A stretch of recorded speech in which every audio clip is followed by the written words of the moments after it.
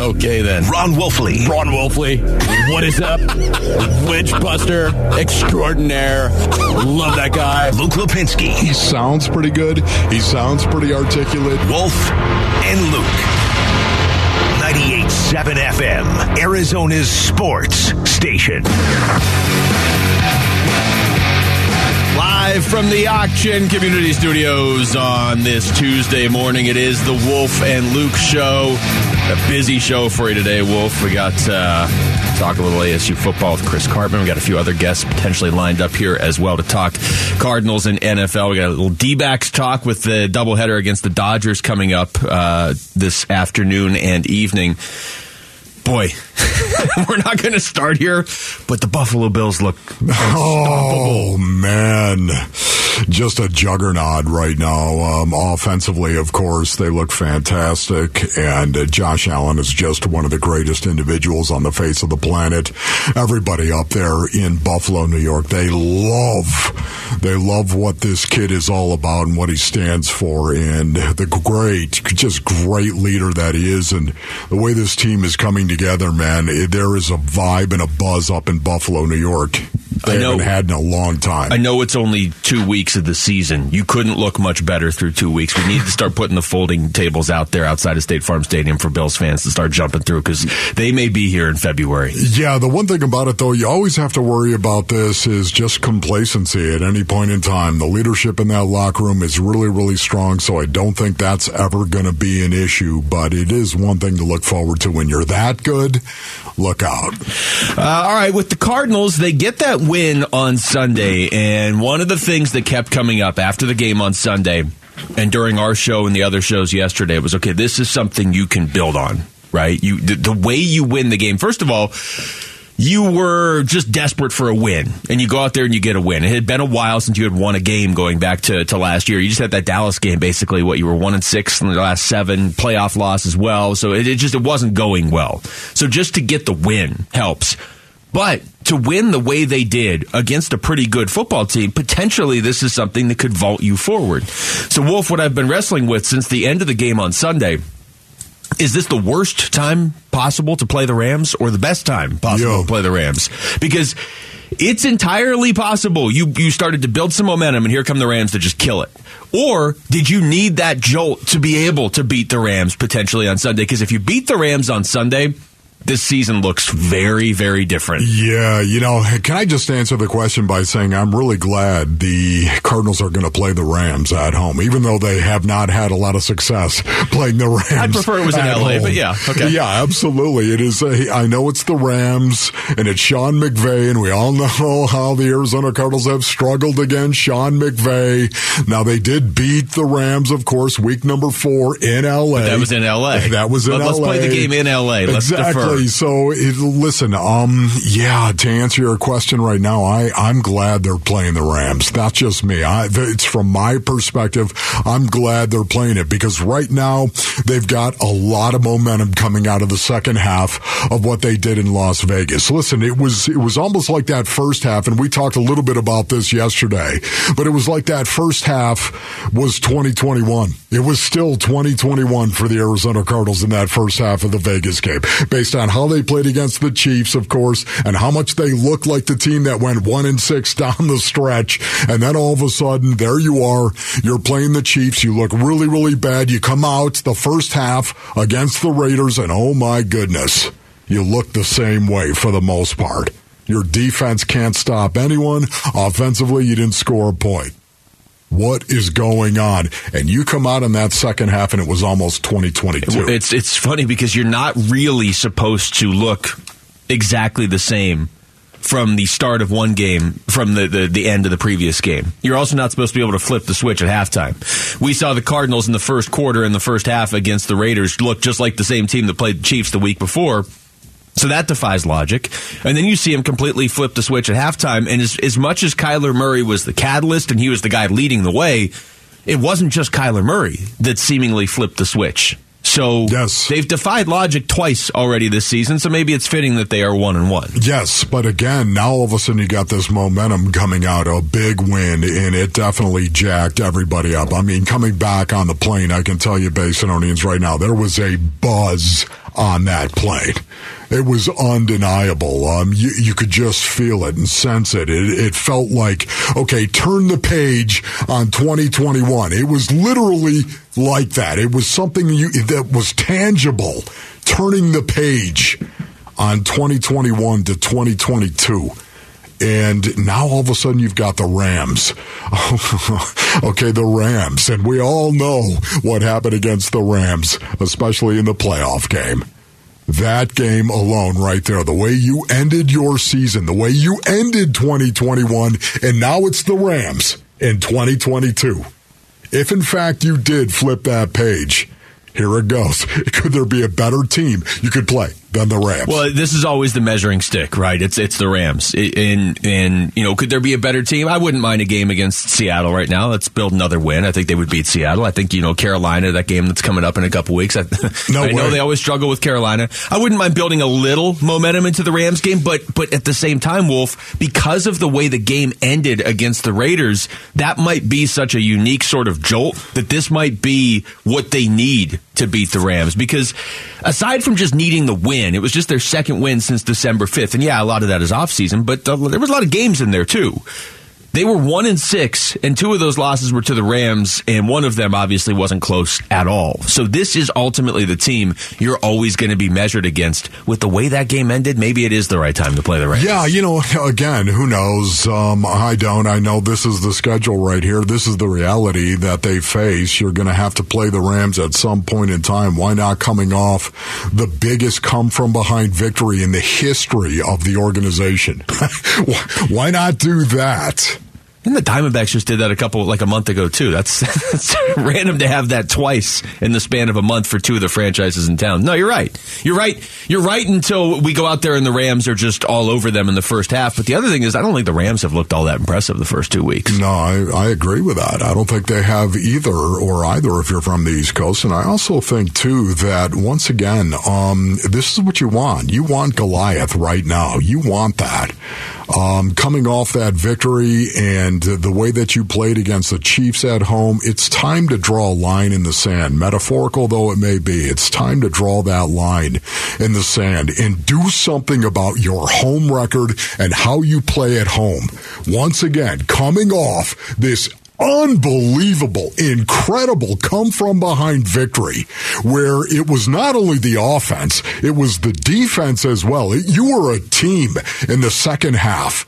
A team in the second half of that Vegas game. And because of that, now all of a sudden you can apply all of that to what you're going to see on Sunday against the Rams. I say this is the perfect time to play this team, your nemesis in the NFC West. Now. The one thing, though, the hesitation I have with this, well, not the at home, I'd rather play him in LA, but the hesitation I have with this. Yeah, but at some point in time, that's got to end too, Luke. Well, yeah. That's got to end too. It does. Why not here? Why not now? The thing is, Rams, the one thing about playing the Rams at home is you don't typically see, and I don't want this to change, but it's not like, we're playing the Seahawks and it feels like 40% of the crowd is Seattle fans or the 49ers or even the Chiefs game in week 1. I was surprised how many Chiefs fans.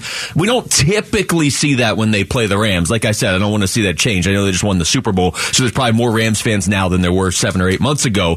No, I like the optimism of let's right all the wrongs in one weekend. I would like to see them playing a little cleaner overall. This is what Cliff said. I just want to say this quickly, Luke, because you say optimism right there. Listen, it's not like I'm saying the Cardinals are going to win. The Rams are a good team. Ron Wolfley reporting. The Rams. They're the one team I never feel confident in the Cardinals. The Rams have an awful lot of talent. It's going to be a game. I think it's going to be a great game. Can't wait to see it. I fully expect the Cardinals to show up and ball out. It's going to be a great game. But having said that, there's a real chance they could lose. No doubt about it. This is Cliff on with us. Why not bring it on now? Cliff on with us yesterday about the biggest thing. If you're going to beat anybody this week, you have to clean up the pre-snap issues. Yeah, we just got to practice like we play, and I think it starts there. You got to make those practice reps as close to game-like as you can as far as coaching and playing, as far as getting the play calls in and operating at line of scrimmage, all those things. And we got to be better. There's no doubt that won't work moving forward, and made it a lot harder than it had to be, but I think think we'll learn from it and be better. That's my only hesitation, and it's a hesitation that doesn't matter because you don't get to pick when you play certain teams. That's not the way it works. But my only hesitation going into this game is have the Cardinals clean that up, because if they're taking penalties and calling timeouts after penalties, the Rams are going to eat them alive. You got that right. All right, week 3 of Bick's Picks is underway, so text PICK to 620-620 to sign up and compete against Dan Bickley for your chance at the grand prize 75-inch TV, courtesy of Corona Extra.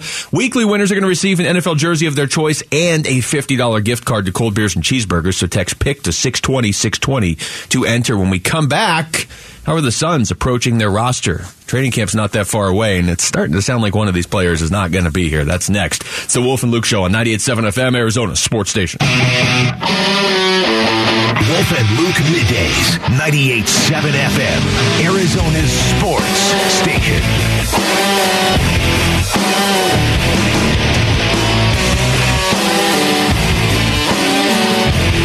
All right, welcome back to the show, Wolf. We are a lot closer than people probably think to this the start of the Sun season. You realize their game against the Adelaide 36ers, their rivals from Australia.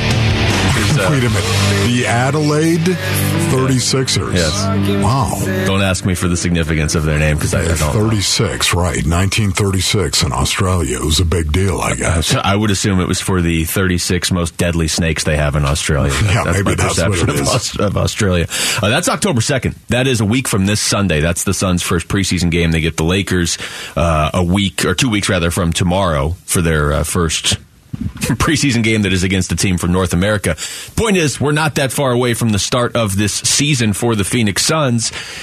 And it does sort of feel like there's some unfinished business with this team on the court. Set aside investigations, set aside talk of Kevin Durant trades. How about the fact that the season starts in not that long and this team won 64 games last year? And then you have Brian Windhorst yesterday on NBA Today saying one of these guys might not be back this season. They are conducting business. They're in trade negotiations right now. A lot of them are centered around Jay Crowder. Jay Crowder is a player who's available on the market right now. Whether or not there's going to be a deal for him that materializes before now and next week's trade deadline, that we'll have to wait and see. But Jay Crowder's a guy in the last year of his contract, and it's possible that they could do a deal that way would bring back more money on. And Bobby and folks that I'm talking to, they don't get the sense that the Suns are afraid to continue to spend, that they may be spending more. It would not surprise me if the Suns get involved in the negotiations for Bojan Bogdanovic from the Utah Jazz, who is available on the market right now. Several teams are bidding for him. Good. Keep spending. Wolf, the bottom line, after such a weird offseason, a very, very strange end to last season, this team won 64 games last year. Devin Booker is in his prime. Chris Paul, I'm going to assume, still has it. I'm going to set aside that last week of last season. DeAndre Ayton is back. Mikal Bridges is back. Cam Johnson is back. You are an NBA title contender. And as much as it has felt like, you have to add Durant, or, the ownership stuff and the NBA investigation is going to be a huge distraction, that is all set aside now. And you have an NBA title contender. Yeah. What's amazing? Listen to Brian Windhorst right there. It made me think that, man, this is a fait accompli. This is something that's already done. This is something that is done. With Jay Crowder, right? It kind of felt that. Jay Crowder is not going to be a Phoenix Sun coming back. They're going to move him, which, coupled with the fact that Jay Crowder tweeted out, I forget when it was. It was right around when Marcus Golden sent his tweet out. It was August 1st. Yeah, so that was the same day. It was August 1st right there. Change is inevitable. Growth is optional. I believe it's time for a change. I want to continue growing. Jay Crowder tweeted that out right there. That tells me once again, this is something. Jay Crowder is not going to be a Sun going forward. I have no expectation that he's going to play for the Suns at all this year. Yeah, it is. It's sort of, and that's hard for me to get on top of because I love Jay Crowder. Yeah, he was a big part of this team, and it's not something I would have expected at the end of last season. Okay, Jay Crowder's on his way out. We knew that he had the sort of contract that is valuable in the NBA, where you trade him to a team that's going to maybe get somebody for this year, but also get an expiring contract as well. I want to see what they get back if they ultimately do this before I'm going to say, oh, great move. I like having Jay. Jay Crowder was part of the attitude of this team. Totally. And he wasn't all of it, but he was a huge part of it. And so if they really are going to move off of him, then you definitely have moves, probably plural moves, you have to make before the start of the season, which, again, is not that far away. We're talking just a few weeks before the start of the actual regular season. So I'm thinking of Jay Crowder, and the first thing I think of is what a dog he was, watching him compete, the way he'd go about his business, and how physical he was out on the floor. And not only that, too, confrontational. Dare I say confrontational right there. Salsa dancing in front of LeBron. Never did anything. Yeah, never did anything that was not professional. But if you wanted somebody to talk a little trash and get into somebody's face, Jay Crowder was right there. He was available. Let's put it that way. I love that. JaVale McGee as well. If you talk about a guy that had a little dog in him, that's the right thing. down if you're to going barking. To lose both those guys now, in the same all of a sudden, you've lost both these guys. Who's going to replace that? Who's going to bring the dog? I'm guessing the one team they don't move Jay Crowder to, if they actually move him, is New Orleans. I don't think Pelicans fans are real big fans of Jay Crowder, although he is one of those guys that when he gets on your team, totally. you would turn pretty quickly. Here's more from Brian Windhorst, though. Also, they are negotiating, from what I've been told, with Cam Johnson on a contract extension. Now, that wouldn't affect this year's salary. That would be for down the line, but it would also indicate that they are looking to invest long-term in another player and avoid a restricted free agency situation like they had with DeAndre Ayton last year. So from a front office perspective, from the folks that I'm talking to, the Suns are operating like a championship contender looking to improve their team heading into camp. Well, if you could get that done now, it's probably the time to do it. A, so you don't have to get into some sort of weird situation where other teams could offer sheet your guy again. That once is enough. But B, I think you maybe could get Cam Johnson while his stock is still rising. Don't you? If you agreed to a longer term deal with him right now, your hope is that he's going to be still better than what he has shown, so you maybe get him at a little bit of a hometown discount. Oh, my goodness. Did he improve last year? Ask yourself that question. Did he improve last year from the year before? Oh, my goodness, it wasn't even close. This guy's got the skill set. He does. He's a much better athlete. I've talked about this many, many times than most people actually gave him credit for coming out of college. He's much better. He's proven that. Defensively, he's gotten a lot better. I don't know who played this or why they played it, but it's kind of cool. Fault. It's the Cam Johnson song. It's the Cam Johnson song. You tabbed this as Cam Johnson's song. That was a long time ago, was it not? Last season. It wasn't that long. It was still. It was after your Michael Porter Jr. hit that you released on iTunes and Spotify. And it was because Cam Johnson was growing. This music makes you feel like Cam Johnson. This is it right here. What are you becoming, Cam? No, this music makes me want to push basketball season back 3 more weeks. You know what, Cam? Seriously, hopefully right now you don't have a robe on and you don't happen to be anywhere near a mirror. Yet at the same time, what are you developing into, Cam Johnson? What are you becoming? What are you growing into? That's the question we ask right now, but never watching this movie, just so you know. Oh, ever. My goodness, Not I ever love once. that. That was so good right there. I was like, what is that? Oh, yeah, now we know what that is. Totally distraction. Are you over the end of last season? Because as we're talking about the Suns, and now it's kind of like, okay, now we have a better grasp of what this team's going to look like, and the NBA investigation's over, and there's not a Kevin Durant rumor until January at least. We kind of have an idea of what this team's going to look like. Now I find myself, Wolf, being not over May 15th and the few days leading up to May 15th. Yeah, no, I'm not over it either. I totally feel that. But Cam Johnson, once again, I love this. If, in fact, you're going to lock him up, and Vinny better start getting used to introducing Cam Johnson as your starter and add forward, however he does it, right? Cam Johnson. He's actually out in the newsroom doing that right now. Yeah, he better get that going. Because, it's not going to be Jay Crowder. It's going to be Cam Johnson. If you are one of those people that cannot wait for the start of basketball season, we are 4 weeks and 1 day away from Suns Mavericks at Footprint Center on October 19th. That's real basketball right there. Man. Yeah. That really is, seriously. Cannot wait for that. But Jay Crowder, again, brought so much dog. This is something that I think they're going to have to address. Maybe they feel like he was too much of an influence. That's a possibility. Maybe he was one of these guys that was difficult to work with. Look at Jay Crowder and how many different teams he's been on over the last 5 years. It'll blow your mind. He's moved around an awful lot. The question is, why is that? Maybe he's got too much dog, if you know what I mean. Well, and if you're going to make a move, got to do it pretty soon. I mean, that's the whole point of me continuing to give you the timeline. It still pains me to say the word timeline when talking about the Suns, but giving you the timeline here before the start of the season because, Wolf, you got to be at full strength when you play the Adelaide 36ers. Apparently their name comes from something that happened in December of 1836. 18. Okay, I thought maybe 1936, no, but okay. Something about South Australia in 1836. So I'm glad we got that cleared up. Text us your thoughts to the FanDuel text line at 620 right now. When we come back, what should ASU be looking for when they hire their next coach? We're going to ask the publisher for Sun Devil Source, Chris Cartman, joins us next. It's the Wolf and Luke Show on 98.7 FM, Arizona Sports Station. Wolf and Luke Middays, 98.7 FM, Arizona's sports station. All right, ASU's got a game against Utah this weekend. Really hasn't been the focus of the conversation this week, nor will it be now, as we talk to Chris Cartman of SunDevilSource.com. Chris, thank you for the time. I was just telling Wolf, this is going to be one of those interviews where I have like 900 questions I still can't get to with you in the time that we have. But I'm going to start with this one. When you look at this whole situation, the last 5 years, and what went down this weekend, where in your mind did things ultimately go bad for Herm Edwards and that whole experiment at ASU? I think it was a cumulative effect. It's funny, I asked Ray Anderson at the press conference how much that the coaching departures and all the other changes impacted this program, and his answer was like, that happened a long time ago. That has nothing to do with it. And I'm thinking to myself, that's just entirely inaccurate.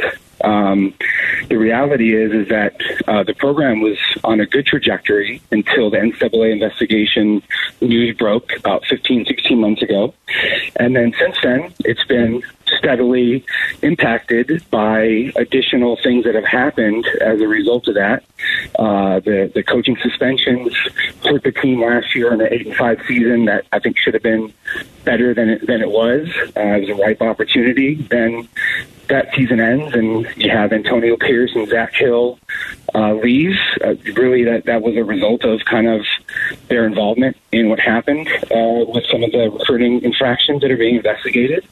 And the recruiting has fallen off a cliff in that period of time. They haven't had one single 4-star addition from the high school, junior college ranks. The roster was severely depleted by the transfer portal. So they weren't able to retain people, and partly that was due to their coaching losses, as well as concerns about their ability to be successful moving forward. So there was this building that I think, and I talked to you guys about this, I'm sure, quite a bit in the past, but it was inevitable in my mind that Herm Edwards wasn't going to be the coach by the end of this year. I just didn't really expect it to happen this soon, and certainly didn't expect them to get embarrassed at home by Eastern Michigan, which is like the 5th best Division I school in the state. Yeah, it just, can you build a case for why now? Why now, Chris? Why now did they fire him, and why not just wait till the end of the year? Well, I think maybe just to get ahead of the queue. There's always a lot of coaching changes that happen in college football. If you do it now, you have more time to figure out where you need to go moving forward, to vet candidates, maybe even to make a hire ahead of other people, especially if it's somebody who isn't currently coaching at a high level in college or the NFL. I don't know if that's going to be the case or not, but and just maybe kind of hit a reset and figure out kind of who you are and what you should be doing and why. And Ray Anderson alluded to the possibility of maybe doing things differently this time around, because I think what's happened in the past is Michael Crow has wanted to hire someone that has a strong name ID. It's been, these coaches that are kind of walking into the twilight of their careers, in the case of Herm Edwards or Dennis Erickson, where they underpay and they kind of cross their fingers and hope it's going to work out. But but a lot of the things that you need to, in order to be successful, are not present in those coaches and those staffs. And Todd Graham was the total opposite end of the spectrum. He was an iron-fisted, authoritarian person who had some early success, but then he wore everybody out, and he didn't have enough big-picture capability and an ability to relate to players, and he was a micromanager. And so you need to identify exactly what it is that you're looking for and why and how you can be successful. And I don't know if I really... Perhaps not Ray Anderson or Michael Crow being able to understand what they need to be able to do to be successful in those areas. But I've tried to lay it out from my perspective, what I think is important and why, based upon what has gone wrong for ASU over this last quarter century. Talking to Chris Cartman of Sun Devil Source. Chris, we heard Sean Aguano speak yesterday, and a lot of people around the state have a lot of good things to say about him, and he's very tied to this state, and he was very emotional about being given this responsibility. Is there any chance that he is the guy when this season's up? Does he have a shot here over the next 9-10 weeks to prove himself, or is he just simply holding the seat for somebody else? Well, I've known Sean since he was an assistant coach at Chandler High School. So I've seen this guy come up through the ranks of the local football establishment, and so I'm never going to rule him out. He's a phenomenal person. The press conference, he was very genuinely emotional. I thought he killed it in that press conference. But he's facing a monumentally difficult task for all the reasons I've already said, and others, including the fact that ASU plays 3 ranked opponents in a row coming up, and they're not ready to do that. It's clear. So this is a program that hasn't gone 1-5 since 1942, and pretty rarely has gone 2-4 to start the season. And those are the 2 most likely records when you look at the realm of possibilities for this program. Now, there have been some surprising developments in the past. We've seen where ASU's had bad losses and rebounded with big wins against ranked opponents, including at home. Remember Washington some years ago that happened. But should that be expected against such a well-coached and prepared team like a Utah, given everything that's gone on? I would say no. I was at practice this morning, Sean Aguano's first practice, a very different energy, extremely aggressive in terms of like the pacing of practice. Guys were running around a lot more than we've seen in season. They were playing music. It was more of a vocal, boisterous sort of an atmosphere. We'll see if they can transition that to the field, because we know they're not going to be able to change their schemes significantly, and the play callers are still going to be the same. So I don't know that an energy infusion is going to be enough, but Sean Aguano is not somebody that I'm going to just automatically count out. So were you surprised Ray Anderson wasn't fired as well, or what is Ray Anderson's status in your opinion? I'm really trying to figure that out too, and I think it's a great question. Clearly, he knew that if he was tethered to Herm Edwards, that was his biggest decision, and he's trying to frame it like ASU's in a better place than 5 years ago, which I think is objectively false. Like in any measurement, especially when you factor in what's currently going on with the talent in the program and recruiting and NCAA investigation and sanctions that they're facing, they're in a worse situation than they were 5 years ago. But he can't say that, because then it's like him acknowledging that he was wrong. And also, I think it's I reported 6 months ago that Herm Edwards was personally involved in the recruiting during the COVID that they weren't allowed to do, both on and off campus, including meeting with recruits when he knew that he wasn't supposed to. So they had the ability to fire Herm Edwards with cause.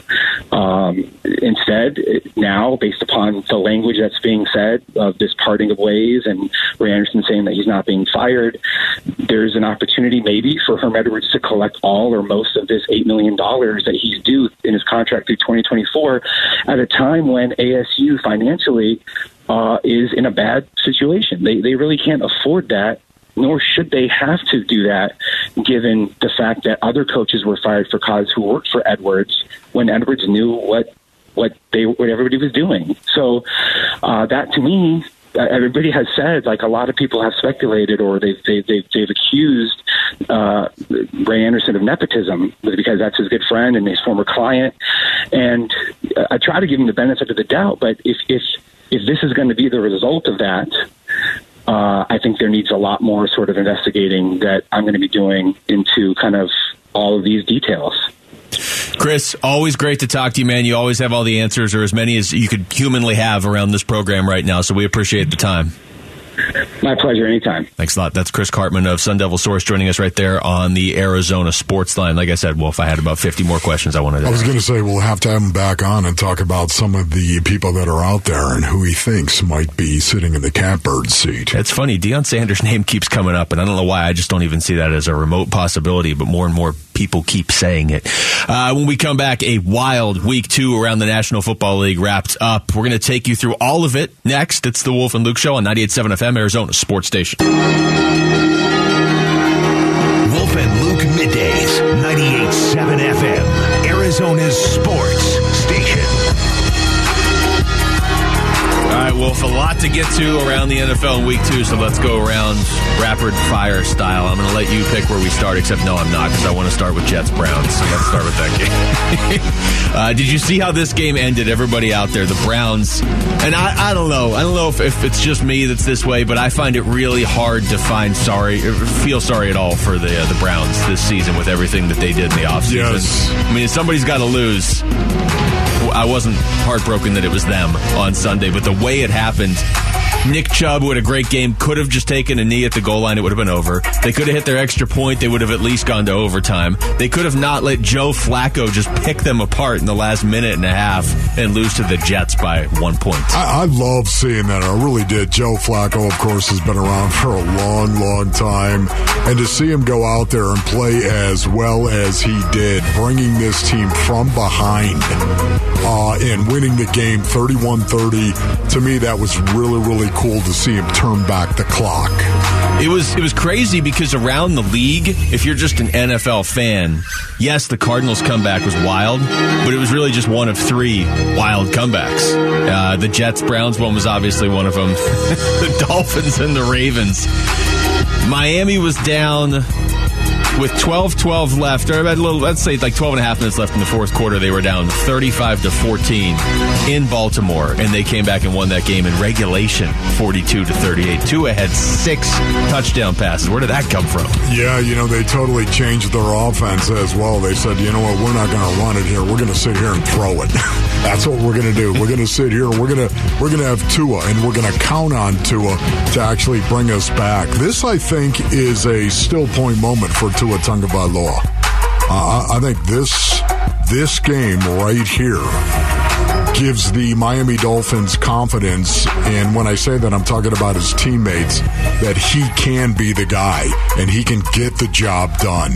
It's so much easier when you've got a guy like Tyreek Hill who can just run by people as well. Yeah, he's ridiculous. We were just talking during the break. There was one of those plays where it was just, okay, Tyreek, you run straight. Tua's going to actually slightly underthrow you.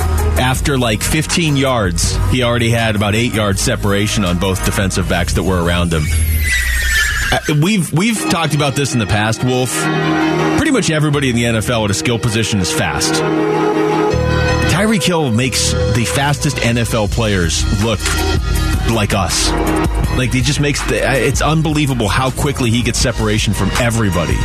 What's amazing, if you put Tyreek Hill on a clock, he's probably going to run some 4.28 somewhere in there, 4.27, 4.28. Doesn't look like it.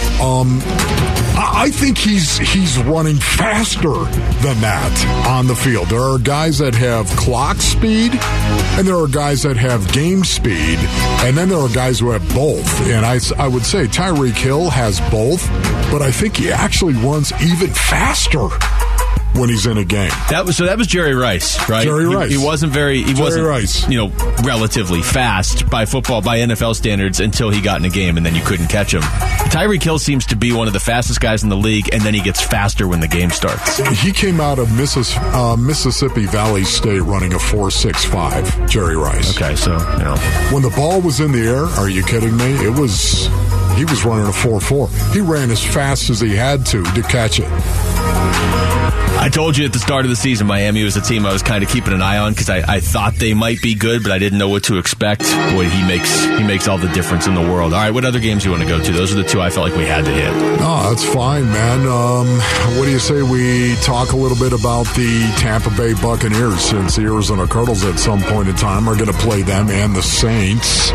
The Saints, of course. Look, everybody, you got Jameis Winston out there, and they think Jameis Winston's going to roll.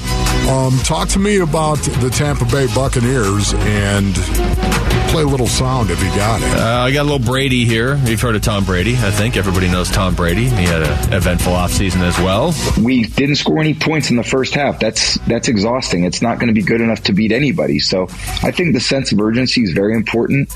And at the same time, remaining poised is really important too, which I didn't do a very good job of that yesterday. And I've got to be really mindful of that going forward and getting my emotions in a good place. So it allows me to be the best player I can be. I think there's an importance where you can become too overly emotional, which I definitely think I was yesterday. And I've got to find a better place to be at so I can be a better place for my teammates. He did spike that iPad on the sideline. That's just honestly, it befuddles me. It really does. That Tom Brady at this point of it. How old is Tom Brady? 78? No, he's 45. All right? He's 45. And here's Tom Brady talking about he was too emotional. He was pretty emotional on the sideline. Yeah, but he's done that before. I've seen him do it before. We all have seen him do it before. The fact that here he is at 45. What's going on with Tom Brady? It's something is clearly off, and yet at the same time, Wolf, even though he was spiked he looked like he had gotten one of those emails from like a company to order something. They just keep sending you junk mail for a year, even when you unsubscribe. That was his reaction. Like he just got another one of those emails. But the thing is, if you look around the NFC, as shaky as Tampa Bay is, or is kind of just, I don't know, not that exciting, they might very well come out of the NFC again this year, even if they're flawed, because the NFC is pretty flawed. Yeah, no, I do. I think the Tampa Bay Buccaneers, they're still a very, very physical team, and that is the kind of team that Tom Brady has got to be in. He's got to be in an offense that is going to attack the line of scrimmage and then use that play action of Brady, who he does and has always been the best play action quarterback in the history of the National Football League. His mechanics are off the chart. To me, this is the offense he's got to be in, and we'll see where it develops and how it evolves from here. But Tom Brady, something's going on with Tom Brady, man. First time he has beaten the Saints as a member of the Buccaneers. He was 0-4 before that. Wolf, Jaguars, Colts. Can I say something that I never thought I'd say on the air? I kind of think Jacksonville might be decent. I don't know how much you probably didn't get to see a whole lot of that game because it was leading right into the call of the Cardinals game. They are using Christian Kirk like they paid Christian Kirk as much as they did. And that division, everybody's just kind of the same. The Colts have been miserable. Tennessee hasn't been good. Are you really that enamored with Houston? Like, I could absolutely see Jacksonville winning that division because Trevor Lawrence was supposed to be a generational talent, and his first year was only last year, and half of it was wasted by Urban Meyer. I could 100% see Jacksonville being sneaky decent. Okay, I'm with you on that, but it really was not the Jacksonville Jaguars that had my attention. It was the Indianapolis Colts. You've got to be kidding me. I thought the Colts were going to be really, really good with the defense that they had, of course, and with the fact they can run the ball as well as anybody in the National Football League, and Matt Ryan was going to be your quarterback. Matt Ryan was going to be in that offense right there. I thought the Colts were going to be excellent, and that has not been the case through their first two games right now, and it's a butt scratcher. Yeah, that's Frank Reich after the game. You would have thought the Colts would have figured Jacksonville out since Jacksonville ended their season last year. It was not a good effort out there today. It was not good. We'll go back and look at the film, evaluate it play by play, evaluate the schemes. We'll evaluate the schemes. We'll evaluate everything. Evaluate plays, schemes, everything, top to bottom. That was surprising. You have to. I keep thinking the Colts are going to be better than they are, and they really have not been anything since right around when Hard Knocks started last year, actually, in season. Aaron Rodgers, Packers beat the Bears 27-10. Nobody is surprised that the Packers beat the Bears, including Aaron Rodgers, who was not surprised the Packers beat the Bears. I'm not up here surprised about what happened. Felt like we had a good week of practice, and if we just played our game, that this was the type of outcome that could happen. But I'm disappointed in the second half.